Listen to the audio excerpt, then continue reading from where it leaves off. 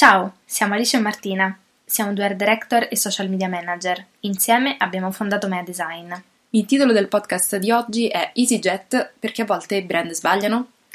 Potrete tranquillamente capire da soli il perché, di questo titolo. Avrete sicuramente sentito, sui social qualcuno parlarne dello scivolone di comunicazione che ha fatto EasyJet in questa settimana. Martedì mattina, infatti, sul loro sito web, nella parte dedicata ai voli verso la Calabria, è comparsa una schermata descrittiva appunto della regione italiana in questione, con delle frasi un po' equivoche. Sì, più che equivoche direi inquietanti, perché lasciavano poco spazio all'interpretazione. Infatti la Calabria veniva definita come una terra poco affollata e fin qui potevamo anche starci, ma soprattutto veniva descritta come una terra di mafiosi, una terra di terremoti, una terra poco visitata perché non aveva posti instagrammabili come Venezia o come Roma, e la regione veniva ripetutamente apostrofata in modi poco carini e poco adatti al tono di voce non di EasyJet, ma di qualunque brand che si possa rispettare. Il che, infatti, sin da subito è sembrata quasi una fake news. Alcune persone avevano timore a dire che fosse veramente stata EasyJet a scrivere queste cose, perché era talmente impensabile che destavano un po' i sospetti, fino a quando bastava semplicemente andare sul sito web ufficiale del brand per capire che in realtà era effettivamente di loro proprietà quel copy. Potete capire, da soli quanto un errore di questa portata può avere dei risultati e delle conseguenze devastanti sul brand, perché chiaramente un'affermazione di questo tipo così pesante da fare nei confronti di una regione che la compagnia aerea dovrebbe collegare con il resto, dell'Italia, chiaramente crea scontenti non solo per le persone che abitano effettivamente in quella regione o che magari ne sono originari, ma in realtà un po' in tutte le persone che abbiano un minimo di raziocinio e che capiscono che ovviamente la Calabria non è quello, ma è molto molto molto molto altro e soprattutto molto di più. Chiaramente questo scivolone è inaccettabile, perché le parole scritte per descrivere la Calabria sono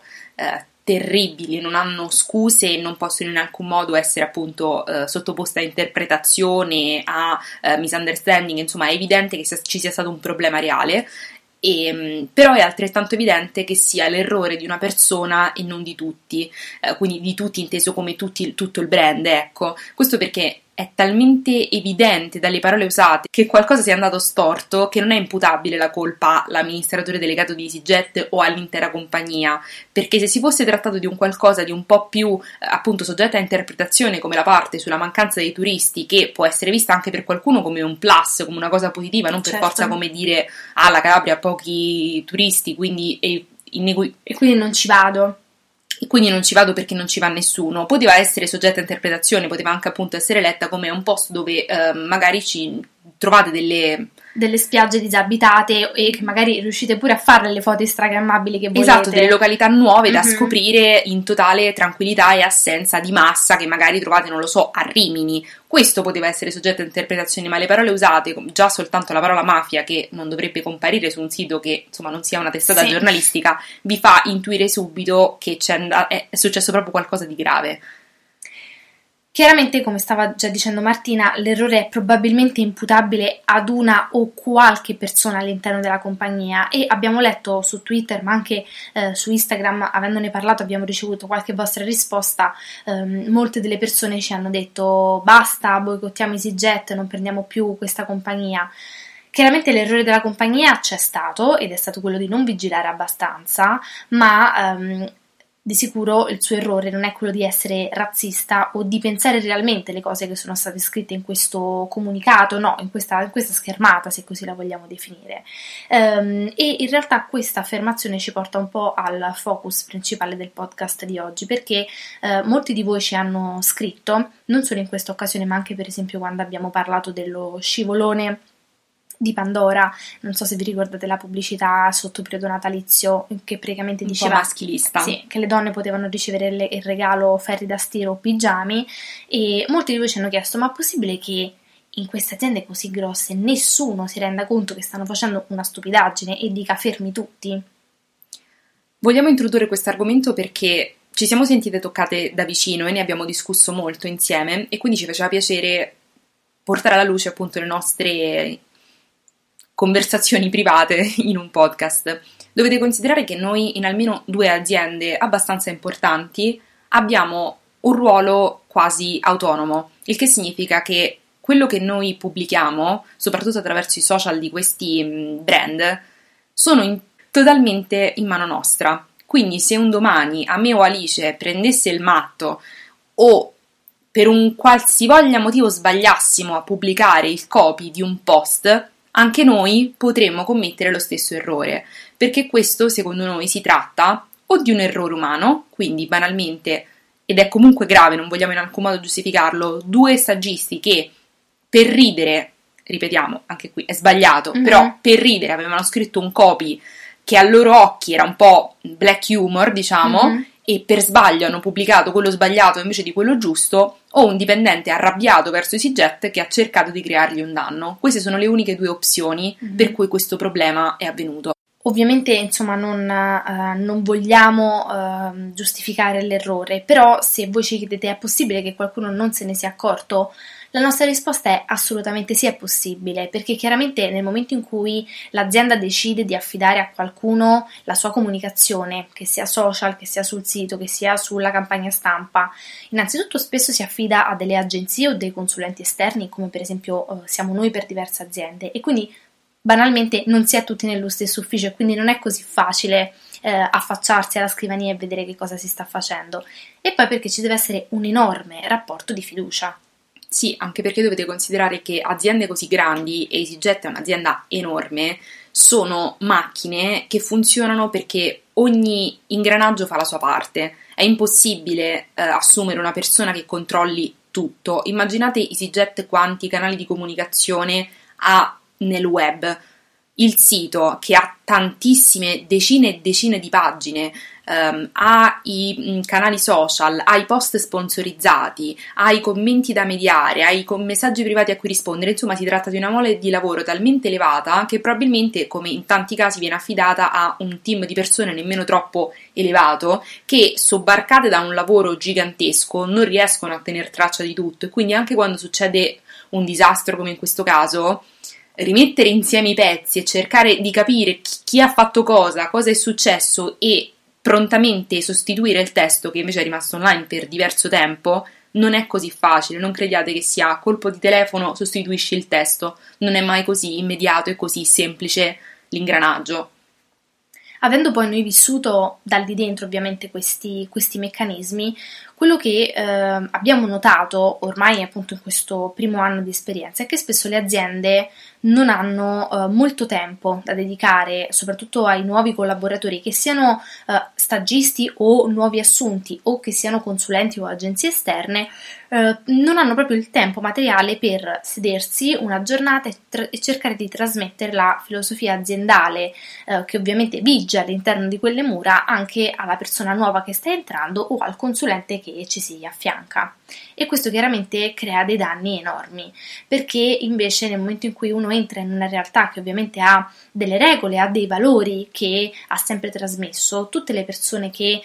circolano intorno ad essa e soprattutto che si occupano della comunicazione dovrebbero essere istruite, ma non bene, di più, molto molto a fondo, affinché non si facciano più che questo tipo di errori altri errori, perché questo chiaramente va contro la filosofia aziendale di qualsiasi azienda, però insomma in generale, per allargare il discorso, questa ci siamo accorti che è una cosa che manca, e forse perché le persone non ci fanno particolarmente attenzione. Quindi la risposta al perché i brand a volte sbagliano è perché semplicemente non hanno il tempo materiale, a volte purtroppo, di controllare il tutto. Alla fine si assumono dei dipendenti anche per evitare che l'amministratore delegato, in questo caso di EasyJet, debba controllare che i biglietti siano stampati, le valigie nella stiva. Cioè è evidente che si debba affidare a qualcun altro. Purtroppo in alcuni casi come in questo la fiducia viene mal riposta e accadono delle tragedie come in questo caso. In più dovete considerare, quando scrivete o pensate anche io non volerò mai più con questa compagnia perché è razzista nei miei confronti, se siete per esempio della Calabria o originari di questa regione, dovete considerare che anche solo per un discorso economico ha una compagnia che fa voli, quindi non è che vende borsette, che quindi dite chi se ne frega se ipoteticamente gli abitanti della Calabria non comprano più il mio prodotto. Stiamo parlando di un'azienda che deve vendere voli verso e dalla Calabria, quindi non gli sarebbe convenuto nemmeno se l'avesse anche solo vagamente pensato dire questa cosa, quindi non crediate che l'abbia detto per sbaglio, è evidentemente la colpa di una sola persona che la fa ricadere su tutti quelli che ci lavorano. In questo podcast stiamo cercando quindi di trasmettervi una duplice visione in realtà dell'accaduto. Da una parte l'estrema gravità di quello che è successo e quindi questi errori purtroppo non dovrebbero succedere quando si parla di comunicazione, perché la comunicazione sembra tarallucci e vino finché non succedono queste cose e nel momento in cui queste cose, questi errori gravi succedono, è quel momento in cui si capisce quanto la comunicazione ha un'importanza gigante per i brand e per tutto il mondo della comunicazione, ma dall'altro canto ci rendiamo anche conto che a gestire queste comunicazioni non sono dei robot, non sono dei sistemi informatici, sono delle persone e le persone possono sbagliare. Ora, a noi fortunatamente non è mai successo, però pensate se un giorno io magari sbaglio e posto un post di Mea invece che su Mea, su uno degli account delle aziende, appunto come diceva Martina, anche importanti, istituzionali che seguiamo. Ovviamente sarebbe una tragedia e magari io non me ne accorgo perché magari posto il mio post e poi entro in un posto dove non prende, perché chiaramente il mio lavoro è postare, non è guardare il post finché insomma non esce quello successivo. E potrebbe succedere, chiaramente non dovrebbe, però l'errore umano c'è e purtroppo accade.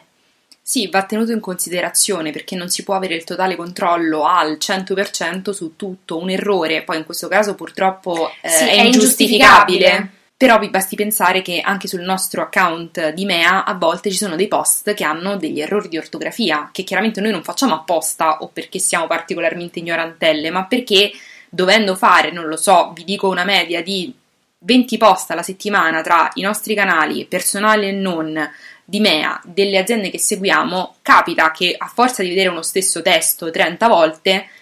lo sbagli. E non pensate che non li controlliamo, perché vengono ricontrollati in maniera quasi ossessiva, oserei dire. Quindi questo che cosa dice? Che noi siamo due cattive social media manager o social media strategist o art director perché abbiamo scritto influencer invece che influencer? No, succede che semplicemente il controllo, siccome siamo persone, può sfuggire.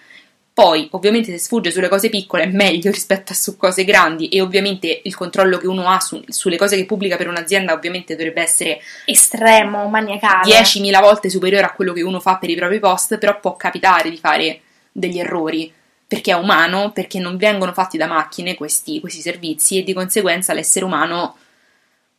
è imprevedibile. Dicendo questo, ribadisco perché insomma non vorrei essere fraintesa, non vorrei che noi fossimo fraintese. Detto questo, non stiamo giustificando quello che è uscito come comunicazione da parte di EasyJet, perché è chiaro che quello non è un errore di battitura o un A senza H o insomma una cosa che comunque, o scrivere il nome del brand male, che comunque sarebbero tutti errori molto molto molto gravi. Questa è proprio un'affermazione diretta, molto esplicita, che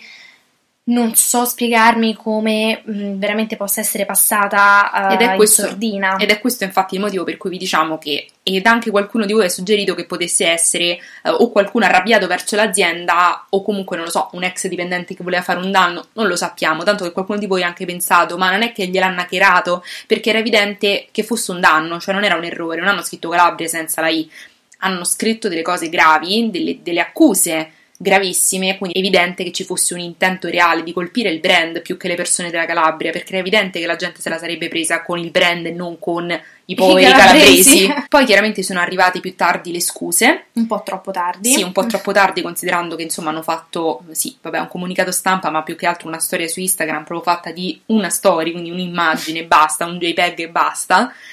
Le scuse andavano anche abbastanza bene, l'unica cosa problematica secondo noi è che si tende sempre a mettere le mani avanti, a giustificarsi. Il punto è che il brand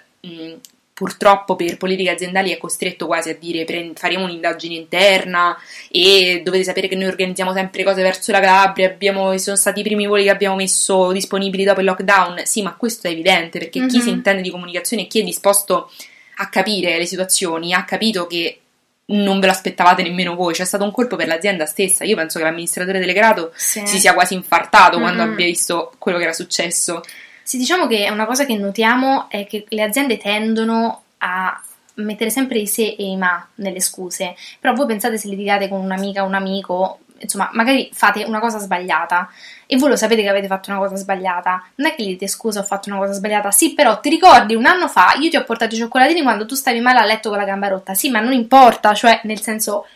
probabilmente quella persona se lo ricorda che voi avete fatto anche delle cose positive nei suoi confronti, ma nel momento delle scuse quello è irrilevante, cioè anzi dà pure fastidio perché dice sì, ok, mo tu hai fatto un'azione positiva in vita tua e me la devi rinfacciare quando è evidente che hai fatto un errore e mi dispiace ma ti devi scusare. Quindi vi prego, brand, non mettete le giustificazioni nelle scuse, evitate. È la seconda volta in pochissimo tempo che parliamo di un fallimento. L'altra volta con il caso di Men abbiamo parlato del fallimento di un personal branding e oggi quello di un'azienda. Speriamo di non essere state ripetitive, ma abbiamo visto che è un argomento che vi ha particolarmente interessato, soprattutto su Instagram, e abbiamo pensato vi potesse far piacere anche un approfondimento che chiaramente tramite storie e post è difficile dare. Grazie per aver ascoltato il nostro podcast. Se volete saperne di più su di noi o su cosa facciamo, seguiteci su Instagram al profilo meadesign.agency. Alla prossima! Ciao!